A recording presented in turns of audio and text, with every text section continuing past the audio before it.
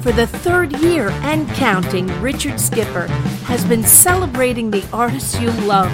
Richard Skipper is all about celebrating life, art, and his guest body of work. Please join us while he showcases these diverse and talented individuals. Here's Richard Skipper. Happy Saturday, everyone. Happy Memorial Day weekend. Happy whatever it is that you are celebrating today. Welcome to Richard Skipper Celebrates. If this is your first time here, welcome. My show is about celebrating life, celebrating art, celebrating whatever it is that we can find to celebrate in these very dark times that we are living in. And yes, we can find some things to celebrate. I celebrate music and I celebrate the arts. And I'm celebrating today Joanna Gleason, who I am such a huge fan of. And I am so excited to be sharing this moment. I may even be able to tell her about the time that I was a gorilla behind box number 3 on Let's Make a Deal. True story. It happened. But there's so many things that we can talk about today. It's award season. Stephen Sondheim, last night, I don't know how many of you got a chance to see the incredible PBS special celebrating company and the evolution of company. And what I loved about it last night was the fact that theater and the arts are fluid and it can change. And at one moment in the show last night, Stephen Sondheim even said that if the director had decided to make Bobby a dog, that he probably would have gone along with it because she is so brilliant at what she was doing. So it's all about going with the flow and accepting. And there's so many things that we can celebrate today. But again, as I said, we are in the midst of award season. We are heading towards the Tony Awards, which are happening live again this year on June 12th. And I will be watching from the comfort of my home. I have had the good fortune of being at the Tony Awards, and I've gone to a couple of Tony Award parties. Several years ago, I campaigned for Tommy Tune to get his Lifetime Achievement Award on air instead of prior to the show. And through a lot of petitions, they listened. And Tommy invited me to the after party at the Carlisle, and that was quite an excitement.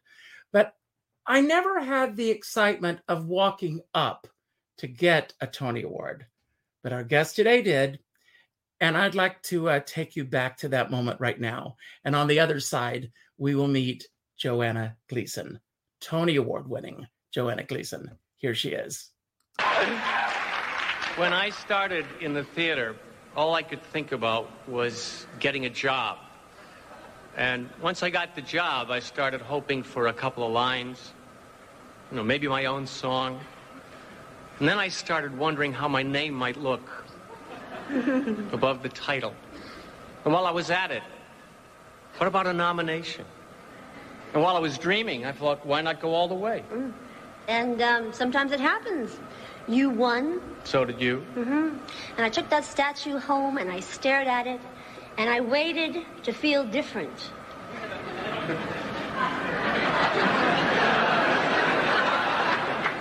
And I waited.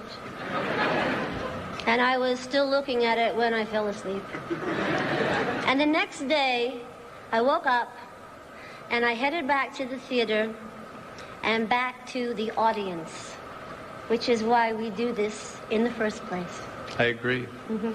The nominees for the best performance by a leading actress in a musical are Allison Fraser, Romance, Romance. Joanna Gleason, Into the Woods. Judy Kuhn, Chess. And Patti LuPone, Anything Goes.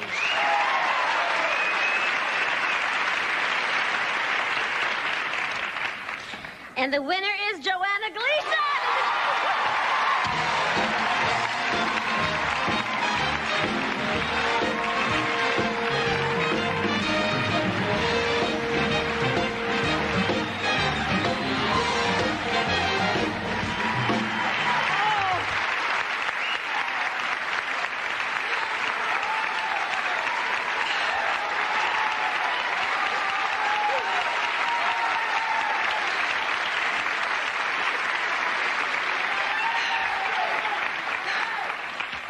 friends who have been through this before all said to me, whatever you do when they read the name, don't stand up because you're going to think you hear your name.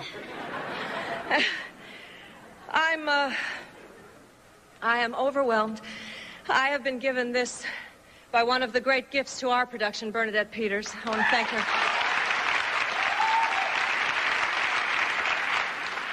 We have the most spectacular cast, and what's been overwhelming is the love and affection I feel there every night, which you feel from all of us. It's genuine. They're a bunch of trapeze artists, and they fly through the air, and they catch each other, and they're the best, and first and foremost among them is Chip Zien, without whom I cannot take the journey every night.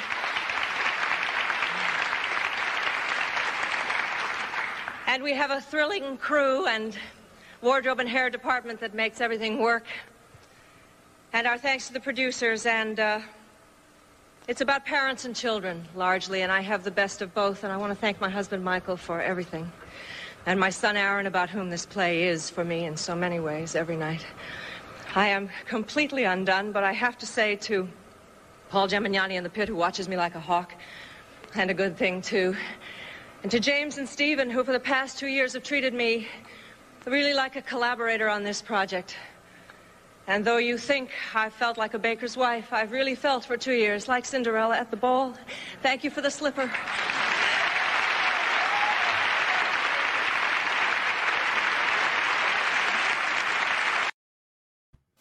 What a great speech. Welcome. I was not in my body that whole night. So, well, I saw an interview where you said that you got whiplash after that moment. You could see it. My head goes, wow, like that, because I did not think I was going to hear my name. And my head flung back and it hurt for a week. So obviously you go into this business, which we're going to talk about that path in a moment. You don't go into this business, at least I don't think you do, for the awards, and the awards are the gravy that come along. But when something like that happens, no matter what happens for the rest of your career, you are always Tony Award winning Joanna Gleason, which is just an amazing achievement in this business. And I'll tell you what I really love about that moment, that all of you are still working in the theater. Yes. In fact, Chip Zien just finished doing a musical, Barry Manilow's musical, Harmony, and he had been in Caroline or Change. And, we keep going. I'm doing my show. I just directed a feature film that I wrote. I mean, we just keep going.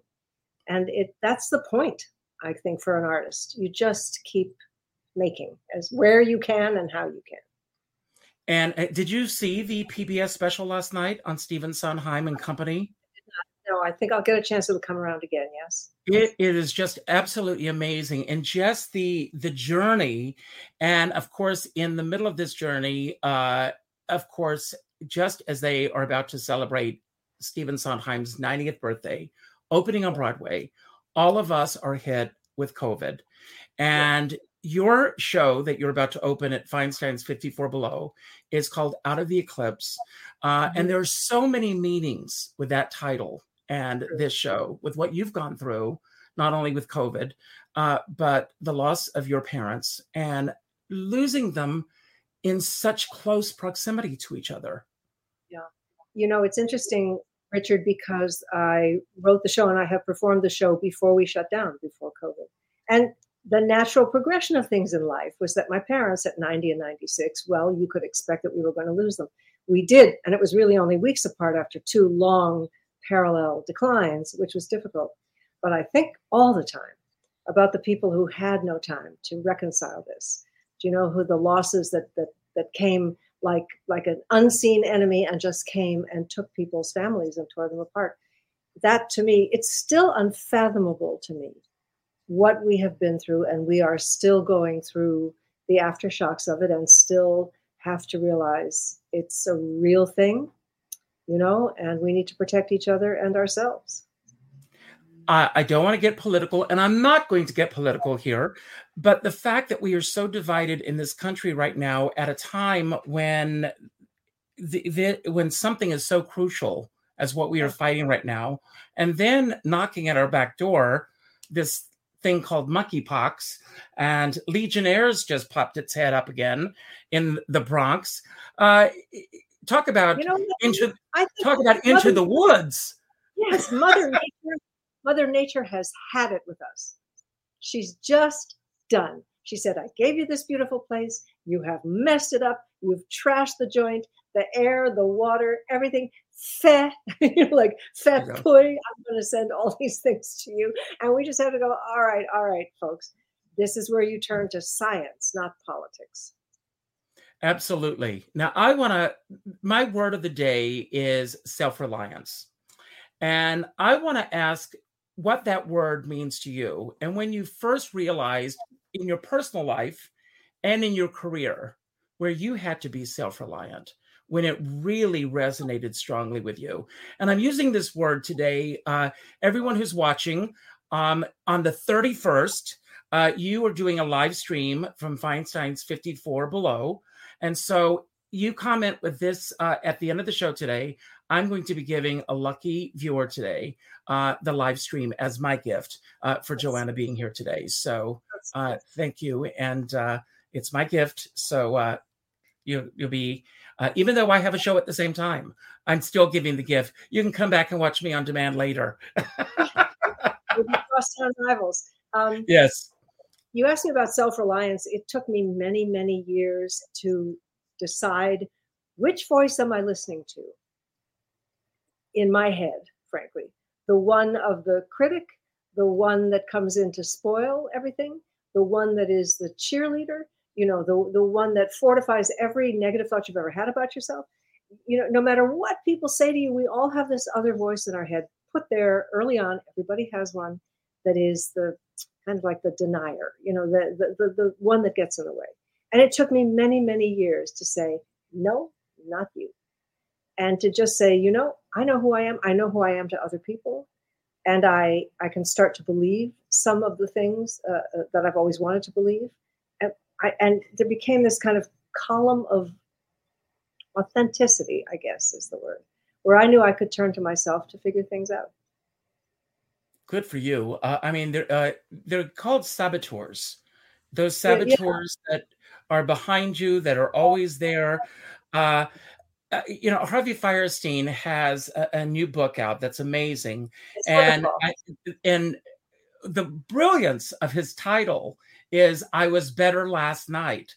Every actor every performer in the world knows exactly what that means. We all do it. When you come to the dressing room after the show, I'll go, you should have seen me last night, because there's we can't help ourselves.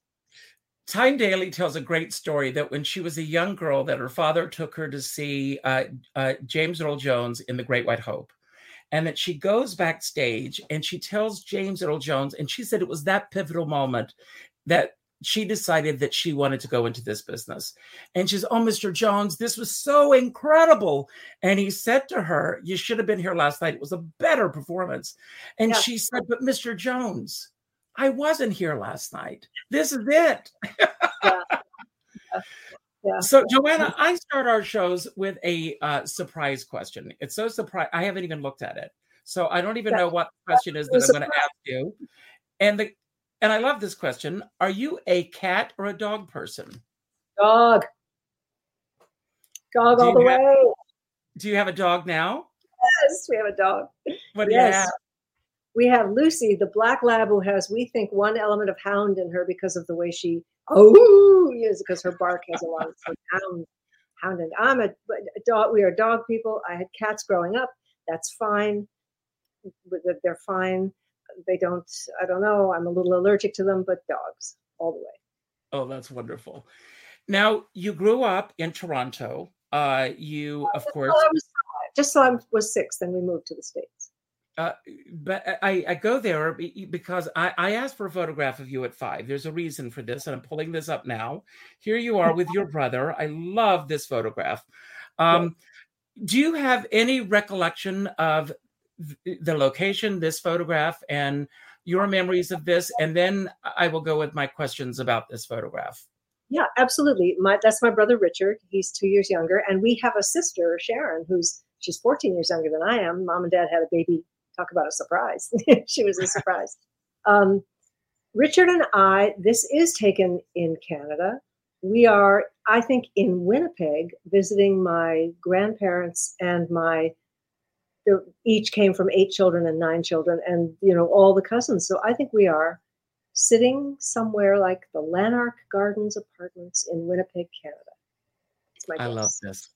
I asked for a 5-year-old photograph because to me, the 5-year-old, and I've said this in previous shows, I sound like a broken record, I know.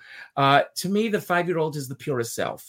It's that time before you start school and teachers start telling you who you should be or who you shouldn't be. Tell us a little bit about the 5-year-old self. I mean, obviously, your father's in the business. When were you first aware of the fame of your father? And when did you decide that you wanted to go into this business? And obviously you chose a different path. Yeah. Dad never really brought work home. That was the deal. We knew he was on television. I think I really wasn't aware of that until I was maybe 10 or 11 and some shows. We were in New York and he went to California to do a show called Video Village, which was a game show where people walk around the board like it's a board game. We knew he was on television. We didn't think about it. He didn't have, showbiz friends, or if he did, they were the writers. They were writers and producers and not a lot of actors and stuff. They played show tunes in the house. They took us to the theater on Broadway when we lived in New York. But I didn't grow up in the way a lot of kids in show business grow up, in the spotlight, That was not, maybe it comes from being Canadian. They were just much more, that's work and this is home. But when I knew when I was 10 and I was in the school play at the Roosevelt School in New Rochelle, New York, I knew when I got on stage there and had to actually even speak Spanish, which was an odd. What was the play? Oh, it was called, I'm going back 62 years. It was called Cholula Celebrates, about a town. I had a Mexican peasant blouse on and a beautiful skirt. And I had to say some things in Spanish, I don't think there was an entire Latino kid in the school, but this is what we were doing, at that time. But it was about being on stage and feeling totally at home. Totally at home. We moved a lot when I was a kid. So the place that always felt the same to me was on stage. Well, Frank Langella talks about in his book that moment where you step from the darkness into the light. Do you remember that first moment of stepping from the darkness into the light on stage where you knew, as you said, that you were at home? Yeah, because what it means in the dark, out there in the darkness are the parents and the teachers and the friends that you don't get along with or do at school. The light goes off on them. And you have this, it feels, even though there's a fourth wall, this hermetically sealed environment where your alliances are with the other people on stage and you've all made a pact to tell this story, and there's a director protecting you and there's choreographers and music and you are all in this together. It's not a family in the sense of this one's the favorite and this one hates this one and this was it. They say, oh, we're such a family. Well, yeah, I've had that feeling, but it doesn't feel like family. It feels like a corps, it feels like the corps de ballet. It feels like a troop. It feels like, something with a common purpose. Well, you use the word in your Tony speech, collaboration. And, so that continues with the work that you do. So this play that you were doing, was that an isolated incident or there are other plays that came soon after that? Well, that was 10. So then things didn't start up again until my family and I moved to California from New York. And it started in high school, Beverly Hills High School, Mr. John Ingle. And I would watch as Richard Dreyfuss was on campus and Albert Brooks was on campus and Lorraine Newman was there and Julie Kavner was there. And I would, Julie Cobb, and I would follow everybody around. I was a freshman. I just followed them around, and then I would watch the plays they were in, and then I got into the theater department there, and that's where things really took off. And what was that pivotal moment where you said, "This is it. This is my career path. I'm going to follow this path, and I am going to go after this"? I don't think there was the aha moment. The aha moment didn't come like a door that I decided to go through. I was just in it. And I knew that I was the most myself and having the most fun when I was in it. I was also a good student, so it's not like everything else fell away. And I was also, a good kid. Mm-hmm. Really act out, or I missed out on a lot of fun because wasn't a wild thing in high school. But I just knew, and everybody sort of assumed, because Dad was in show business, they sort of assumed a kind of lineage thing. Although he was in television, even though he did some summer stock and things like that, and he had a beautiful singing voice. They assumed, and that is kind of in broad strokes, the family business. And Mom had been an actress as a young woman, a radio actress, and a model. And then she went back and got her master's at UCLA in film, and she made movies, produced movies, and she produced and won an Emmy. So and my brother's in the business, and my sister is in the business. So there is that. Yeah, this is the family. This is our family crest. We have our family crest. And then we go from town to town with the tambourine, and we go, yeah, well, show business, give us a dime, like this. So we're all sort of cut from that cloth. But I didn't make a decision. It just sort of found me. So what brought you back to New York? Was it a show that brought you back to New York, or did you come back to New York to pursue work? For a first time, I auditioned for a musical by Cy Coleman and Michael Stewart to be directed by Joe Layton called I Love My Wife. Yes. And I was living in LA, and they auditioned in LA, and I auditioned, and was it Bo Wilson? I wonder if that was Bo Wilson. I had some champion in the business, an older gentleman who saw me in things like, there you go, who saw me in Hamlet, and who saw me in How to Succeed, whatever I was seen in.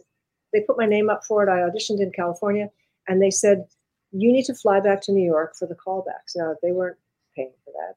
And friends came over and played Jeopardy, the board game Jeopardy, and we played for money. And, I had enough money. I won. I had enough money for the $400 to fly to New York and stay with friends and audition for Cy Coleman and Michael Stewart. And at that time, Joe Layton, who was directing. And I stood on a stage with a ghost light, and I auditioned. And that was my first Broadway musical. There was something about being able to audition on a Broadway stage instead of auditioning in a rehearsal studio. True. Yeah, I know. It's just very different feeling. So what was the biggest change within you personally, getting into that this was your first major break in the business? What did that do for you psychologically, in terms of confidence, in terms of solidifying Joanna Gleason being on the path of her career? I think because I think I was happy for the first time in my life. Truly happy. I mean, I was a happy kid. I was not a troubled kid, and I did a lot of things that looked right and they felt right at the time. But something inside me just said, this would be Peggy Lee. Is that all there is? Is that all there is? Is that all there is? And then suddenly I realized, no, this is what I'm supposed to be doing. And it meant reshuffling things, and it meant losing things, and it meant giving up things, and it meant making big changes and being true to myself. Something has guided me. Richard, I'll tell you, I don't even know what to call it. Something has guided me nicely away from,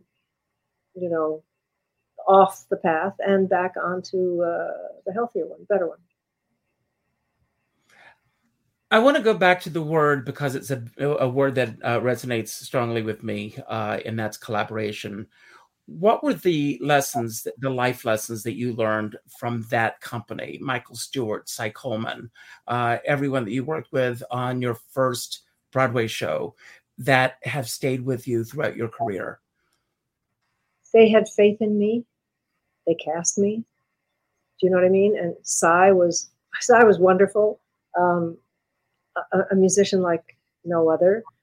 Michael Stewart was lovely, sweet, wonderful man. When things weren't working, we got to sort of talk about them and make them work. Joe Layton fell ill, and Gene Sachs came in to direct us for Broadway. Our cast was Lenny Baker. I think won a Tony. Lenny won the Tony. Inspired physical actor and comedian. Eileen Graff, to this day, one of my dear friends. She's and with a your voice, friend as well. Just love her.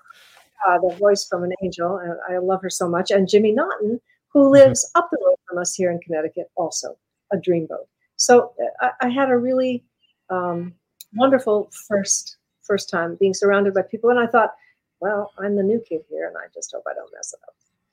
And you didn't. I didn't. And you didn't. And then Into the Woods comes along, and Sondheim. I mean, and it's coming back to Broadway. I know. And it's interesting. Earlier this week, are you familiar with Jeff Harner? Do you know his music? And he has an incredible new Sondheim CD that's dropping on the 17th. I had him on the show earlier this week. Phenomenal. Nice. I'm telling everyone, get this CD. It's just so glorious. To those of us who worship Sondheim from afar, you got to know him and work with him. What was the genius of Sondheim as a human beyond that godlike figure that so many of us know of? He really was a teacher at heart, because when he saw something in a young performer, a composer, a director, he nurtured it. He was generous with his praise, really tender and generous with his praise and encouragement. And I just think, when you have such a gift, such a monumental gift as he had, and at the same time, you're such a human being and such a mensch. I loved him very, very much. It's hard to find both those things in somebody. Now, on Tuesday night, Barry Bostwick is going to be on the show, along with the original cast of Grease, plug I'm putting in there. And that brings us to the next musical. I forgot in my show. What was that? I have a whole Nick and Nora section in my show. Well, do you want to talk about that now, or does everyone have to go to the show to see what you? Yeah, you do, because there's very, very funny stories. And, valiantly, Barry and I were out there every night with these bullseyes painted on our tuxes, because the show was just a terrible job, just a fiasco from the beginning. But he was grace under pressure and a darling.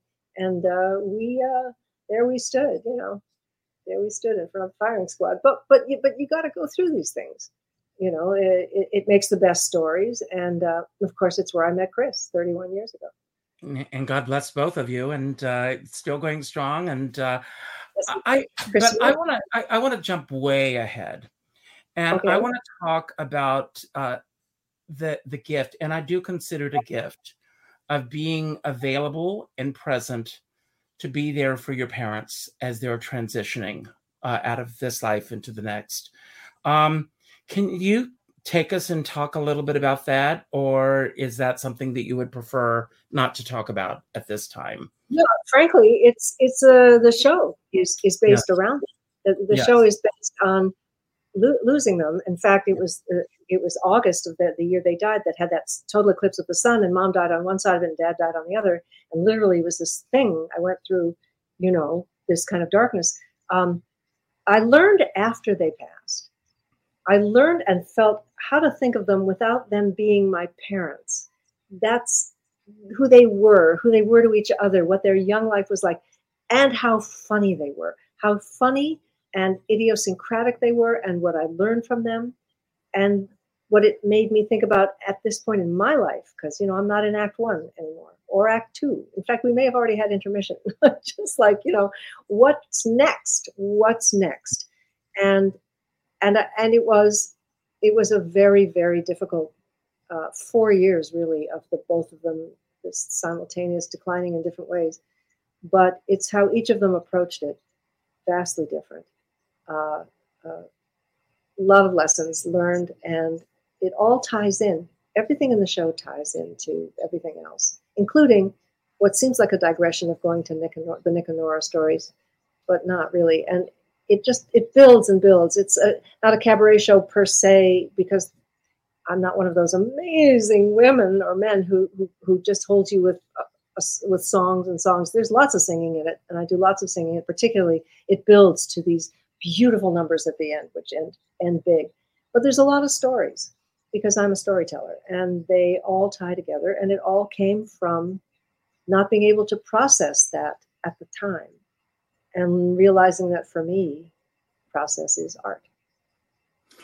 Would you ever consider writing a book about this chapter in your life and in dealing with this process of your parents passing on? Well, you'll see the show really is that.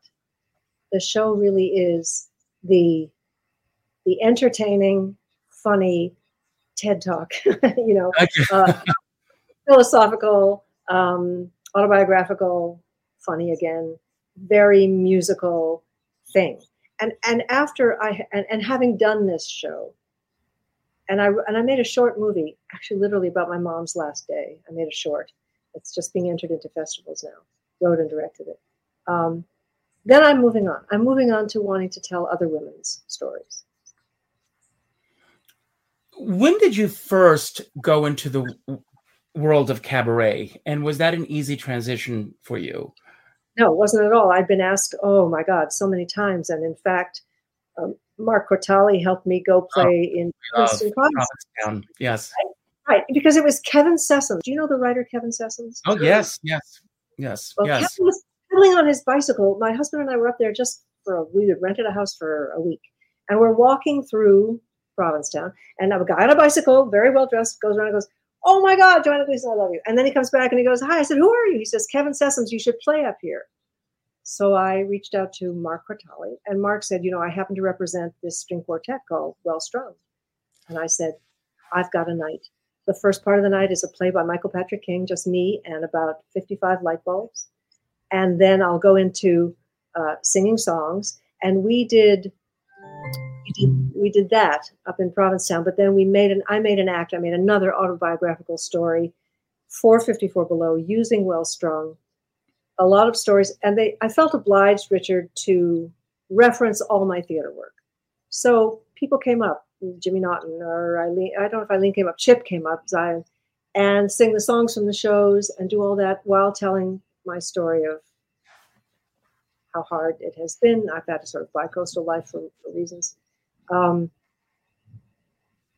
this show, I didn't feel obliged to use music you all know. There's quite a lot that you do know, but then there's some that you don't, because it acts as connective tissue for the stories I'm telling. So I'm not a cabaret artist by any stretch of the imagination. These two were solo shows, which 54 Below was generous enough to say. I'm going to disagree with you on that statement, because cabaret there's so many levels to cabaret. And as a storyteller, you very much are a cabaret artist. So you are. So, and you very much have your place in cabaret. And yes, you are a cabaret artist. Okay, thank you. That voice in the back of your head again. So that's exactly right.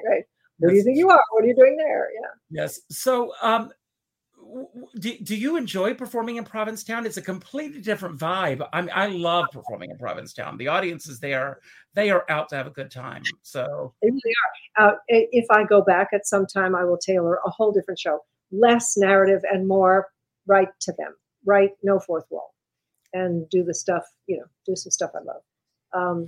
I'd love to go back sometime. So you've done this show before, and then we have this little bump in the road called COVID. What did you learn about yourself over the past 2+ years?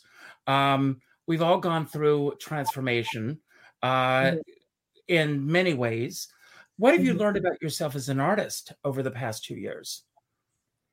I was at first, like everybody I knew, inert, absolutely inert, binging TV series and not doing anything, not wanting to talk to anybody, not going anywhere, certainly. Then something in me that I just on a chance in June of 2021, and I think I'd already maybe had my first vaccine. Can't remember, but a lot of things are vaccine timed for how safe. I know, exactly. You can start to date things by. I sent a feature that I had written. I sent it to a woman who turns out to live 2 miles from me, through another mutual friend who lives up the road half a mile. And this woman who's produced another feature film and been in the entertainment industry for a while said, "I love it." And she said, "I'm in." And suddenly I thought, "You're in? What does that mean?" She said, "I'm in. I'm going to produce your movie." And then I stopped thinking about COVID. And my production team of friends in California dropped everything, jumped on board. We got this movie together between Delta and Omicron in LA with all the protocols. Nobody tested positive the whole time. We shot a movie. I spent 9 weeks out there, and I thought, this is what I'm supposed to be doing. I can't believe I get to do it in the middle of all of this. But everybody was on the same page. Everybody was careful. Everybody was there, to do their best. And we got it done. And then when it was over, and 54 Below asked me to do this show, I thought, and I was at Carnegie Hall one night, and I've been at Symphony Space one night. I thought, I know how to do this. I know how not to feel that life has stopped. I just know how to be as careful as I can be, but keep going. And then I just need, by agreement, the people that I'm doing this with to be as careful and considerate of my health as I will be of theirs. What is your ultimate goal that you hope that audiences will come away with after they come to, or do you have any idea of what you want audiences to come away with? Having done the show in LA at the Renberg, at the LGBTQ theater, the Renberg in LA, which is a beautiful theater. We did it there. We did it at the Fairfield University, has a gorgeous theater. We did it there once. No matter where we've done this show, when it's over, people are still seated and they stop me and they say, I have a story about my dad, or I have a story about my mom, or you make me think of the time when and they've been very moved, and there are things that they remember, or they've been laughing. But I think in being so specific, everybody gets a chance to go back and remember something this Memorial Day. Remember, these people, some of these people that we have lost, and how we want to remember them. I want to go back, when you were younger, what is the greatest life lesson that you feel that you learned from both of your parents? And then I want to go to just before they passed, the greatest lesson that you learned through their passing. My mother was an interesting woman, very, very bright. And she secretly believed in magic and fate. And she had said to me, "I'll be in the lights." She did this thing with her finger. She wouldn't point at you. She'd keep her finger like this and go, "You." I go, "Mom, that's pointing." She said, "No, this is pointing." She'd go, "You, I'll be in the lights." And my mother has shown up in lights. This is a whole other story about when my sister and I are together in LA, how a light bulb that has water in it outside the solar lights in the bush that never work, one light goes on when my sister and I are together. Anyway, Mom believed in that. Mom had a very kind of quiet, amalgamated, spiritual, magical life. My dad, very practical, very much, this is what it is. He had no spiritual, he was observant. We're Jewish. He was very observant, and he was he was a soulful man, easily moved, to tears, but nothing out of the realm of this is now. And what he was at the end, my father could not believe he was actually dying, didn't want to talk about it. He wasn't afraid. He absolutely was not afraid. He told me that. But here's the wall, and here's my dad. And, my dad was going to go till he just hit the wall. And he did. And it was very quick and very peaceful on a very special day, which I talk about in the show, a kind of extraordinarily special day, and how and where that happened. My mom, I think, left earlier than she physically left. She's a very rich imagination, a very rich, full, writerly life. And I think she went somewhere that she loved and lingered. She lingered for quite a while. And they both died at home, which was nice because we were with them at home. After many, many hospital stays, they ended up being in the house where they lived for 55 years. So that was actually... That's beautiful. That's so beautiful. After 54 Below, what's next for you? I mean, are you going to be doing this show in other venues as well? I don't know. I would like very much to go someplace else. And it's a big show. There end up being 9 of us, at one point on stage. And so it's hard for people to bring it in because it's expensive to bring 9 people, will I ever do a version of it that's smaller, more consolidated? Maybe. But I love my singers, the Moontones, who are 3 virtuoso performers who came together to become the Moontones for me. And I love my musicians. Who are your singers? Who are they? All right. Christiana Cole, gorgeous. Christine Cornell and Michael Portasio. Individual careers, big, fantastic. Justin Rothberg on all the stringed instruments. He plays the mandolin, the banjo, and the guitar in this show. He's an ace. Kate Spingarn on the cello. And Del Robles on percussion. Not a drum set. An old rusted iron. Bells around his ankle. A washboard. It's just so inventive and fantastic. And then my music director, Jeffrey Kleitz, who's been my collaborator, and Jeffrey, this show and the prior show.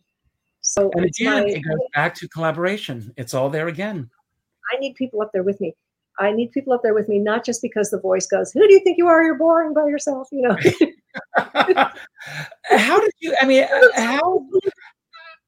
How does the songs come together? Are they those voices again? How do you choose the songs that you are going to tell in this? Songs have come to me through the years, and I think, why has this song come to me? And then I realize that song goes here. And then I start to write around it. And then, I've loved this song for years. This is why I know this song. Yeah. There's no wasted, no scrap material. And is the show frozen, as Merman used to say, or has it evolved a little bit over time? It's evolved a little bit over time. It certainly feels different to do it now than prior to the pandemic. I love doing it. I really do. And I hope we get to do it more. Oh, I wish that I was available to see it. We're going to give away, like I said, a live stream. I am going to pull this up. Again, the word is self-reliance. And as we do our wind down, I've got some questions just for the fun of it to ask you. And this will bring us up to the giveaway. And the first question I'm going to ask you is, when did you have the weakest self-confidence in your career, and what got you through it? Oh, gracious. Well, I got fired from a show. That's fun.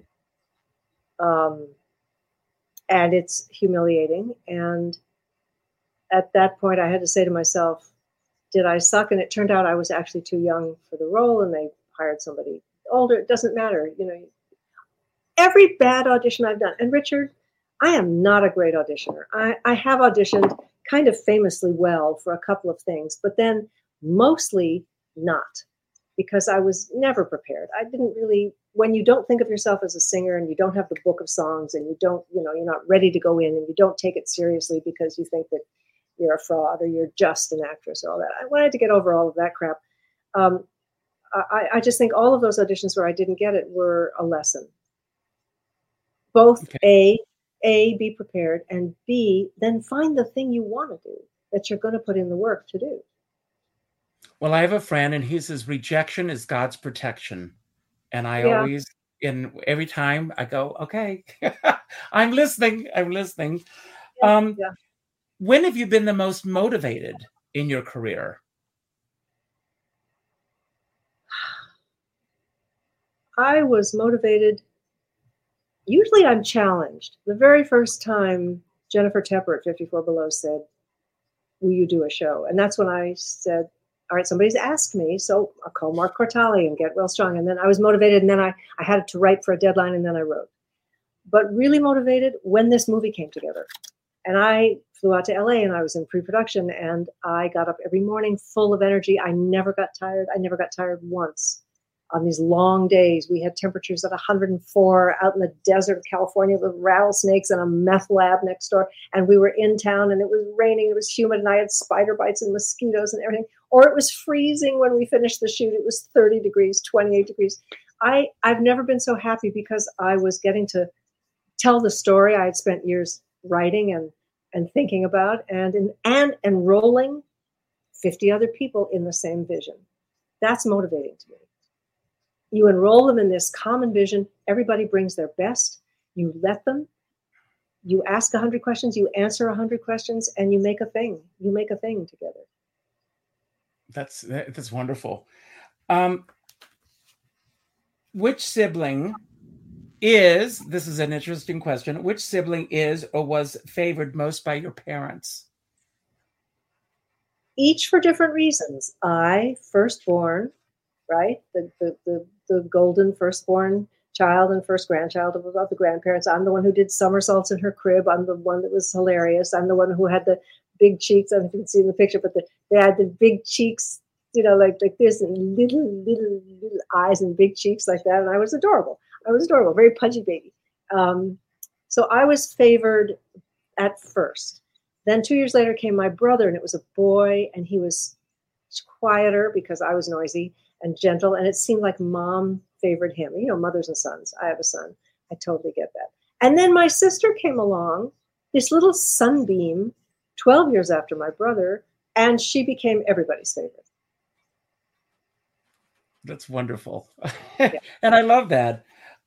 TV series or movie that you could watch over and over and over. You mentioned earlier that at the beginning of COVID, you binge watched a lot. So what was your source to binge? There were two series. One was called Station 11, which was dystopian and futuristic, but I have to tell you, it's all about art at the end of the day. So moving. We wept and wept when that one ended. There was another one called Giri Haji, which was, I think, Japanese and British. Giri, Giri / Haji, Haji. Giri Haji was gorgeous and beautiful. We had watched Schitt's Creek to just laugh our asses off because Catherine O'Hara she's a goddess to me. But over and over again, movies I will watch over and over. I will watch Hitchcock's Notorious over and over. I will watch Heaven Can Wait over and over. I will watch Tootsie over and over. I will watch Cuisine. Yes. Yeah, I will watch Babette's Feast over and over. Again, it's about art. Mm-hmm. Cuisine, a gorgeous film. There's so many that when they come on. I'll tell you, I also liked the movie Interstellar. I'm a bit of a science and physics wonk.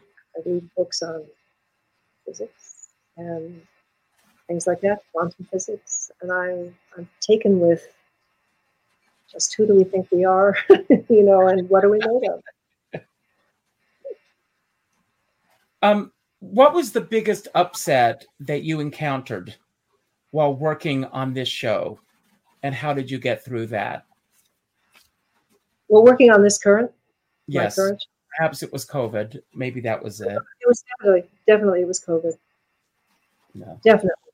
Because you think to yourself, who cares about what you're talking about? Who cares about anything right now? Except they do. You come in, everybody will drop everything for an hour to hear a good story. And that's what I'm hoping. Yeah. And things have come back. The theater has come back. And, there would not have been a time to do this in the middle of COVID and even do it just virtually because the loss and the ways people were dying were just so untenable and earth-shaking and monumental in great numbers that to talk about two people dying at about the time that you think on the timeline they would, 90 and 96, seemed tone deaf. But now it's feels different to tell the story. If you had to stop doing 10% of what you are currently doing in your life, what one thing would you give up? Worrying. Wow. Good. Do you worry a lot? I do, but as my dad used to say when I'd come to him about anything political or in the news or whatever, like he goes, "It's a blip." And I'd say, "Dad, it's not a blip when you're in it." He goes, "I've been in it. It's a blip." Wow. Yeah. Yeah. And I'm going to skip this next question because this was a difficult week that we've all been through. Let's all just pray for better weeks. Give an example of the right words at the right time in your life. The right words at the right time. My cousin Samuel Z. Arkoff, who was part of American International Pictures. They made a lot of movies. They made the Beach Blanket movies and they made horror movies. He was my cousin. And he said, first of all, he said, "Don't believe anything anybody tells you." And I love it. yeah, but he said, "Don't take yourself in this business too seriously. Don't take yourself too seriously." I should pay attention to that one. What lesson did you learn this week to help make next week a better week?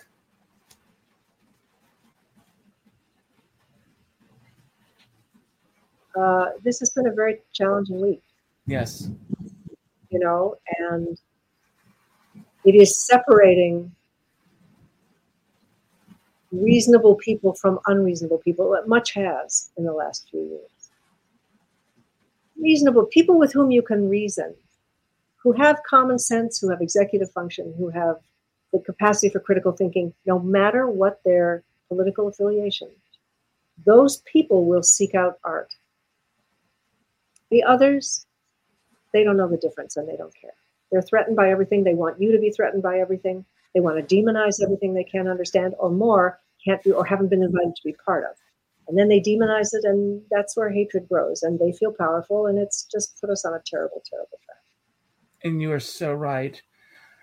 What is the main, most painful thing? You mentioned earlier getting fired. Besides that, what is the most, without giving away the specifics, because I'm about celebrating, what is the most painful thing that you've gone through in this business and what got you through it? And again, I don't want specifics or names or anything because that's not what I'm about.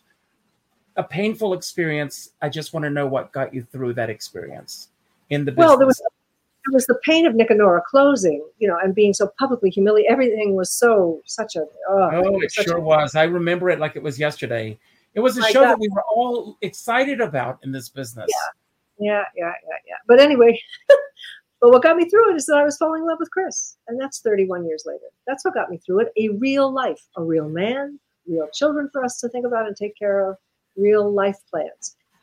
More recently, and not to be specific, what I have no tolerance, cannot wrap my head around the fact that some people feel and completely entitled to be unkind, as if they're right. And that people do not any longer say, "I'm sorry." Thank you. Thank you for saying that. What is the friggin' problem with people who cannot say, "I'm sorry. I'm sorry I hurt you. I'm sorry that happened"? What is wrong with these people? Well, I say there's a chip missing. It's called being a grown-up. Even I don't care how old you are. If you can't say "I'm sorry" to somebody face to face, not just with an emoji, the same way if you can't say "I love you," the same way you can't say "I'm wrong. I was so wrong." If you can't do it, you can't be an artist, and B, you're, to me, not really a grown-up. Thank you for saying that. That's great. And this is my last question. What do you consider the most valuable quality in a friend?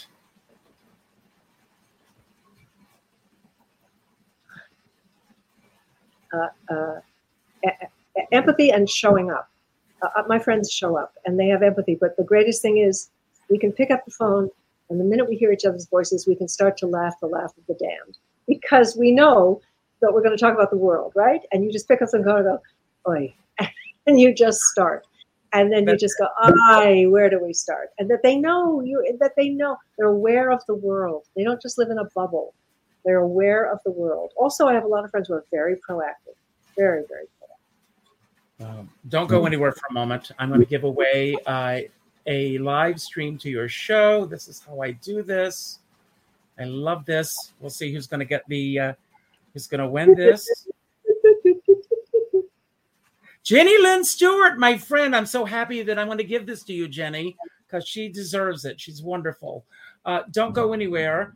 I want to say a few words, and then I'm going to give you the final word today, Joanna. So wait just a moment. So I have this calendar on my desk, and it's random acts of kindness. And I pulled this morning, and it said today, donate coloring books, crayons, books, or puzzles to your local hospital. And I think this is something nice that all of us can do. I'm going to definitely do this. And I have a lot of friends who are children book writers. If you all want to reach out to me, I can recommend some of these writers. Some of them are even watching the show today, who have written some amazing children's books. And if you can all reach out, we can donate these books to our local hospitals. It's a great little gift that we can give. And it's just getting outside of our own comfort zone, doing something nice for somebody else. My shows, again, Richard Skipper Celebrates for a reason. I'm all about celebrating, and I want to celebrate you, Joanna, as I always do. Thank you for saying yes to us and being here. I thank you for being here. I hope you had a nice time. I certainly did. And from the comments, everyone else is having a great time today as well. If this is your first time today, everyone, I hope it will not be your last time. Please consider subscribing to the show. Leave a comment on YouTube after the show. Let me know what you think of the show. Share this with your friends. It will be available on demand after the show. And even if you did not win the live stream, Joanna will be at Feinstein's 54 Below on the 30th and the 31st, both nights. It will be live streaming. And if you cannot go on the 31st, you can still get the live stream, even if you didn't win it. And if you're not able to go, give it to a friend. I always end every show by telling everyone to go out and do something nice for somebody else without expecting anything in return. Go to your Facebook friends list, reach out to the third name on the list, and reach out with a phone call. Not an email message, not a text message, not a private inbox message, but a phone call. Try it today, Joanna, and just reach out to that third friend and let them know what they mean to you. Because as my dear friend Sean Moniger says, we're all in this together, but we're not in the same boat. And you never know what someone else is going through right now. And as I always say, if you're going to go out in a boat, make sure you bring a skipper along. So, Joanna, I'm going to leave the screen. I'm going to give you the final word. Anything you want to say about anything that we talked about today that you want to build upon, anything that we didn't talk about that you wish we had, or just any final message you want to leave everyone with today. Don't worry about how to end the show. As soon as you say goodbye, the final credits will roll. Thank you. And I hope you come back sometime. Thank you. Thank you. It's all yours. Thank you. It's so interesting that you said those final words, Richard, because I end my show by saying, pick up the phone and call someone on a Sunday night just to check in. Because it's a surprise to most people. Most people don't just check in with each other. Do it. You have no idea what it means. And half the time people will say, oh my God, I was just thinking about you. Just do it. Connection is vital. And we've been so disconnected and we've been so isolated. It's even more important. As you said, Richard, we don't know what people are going through.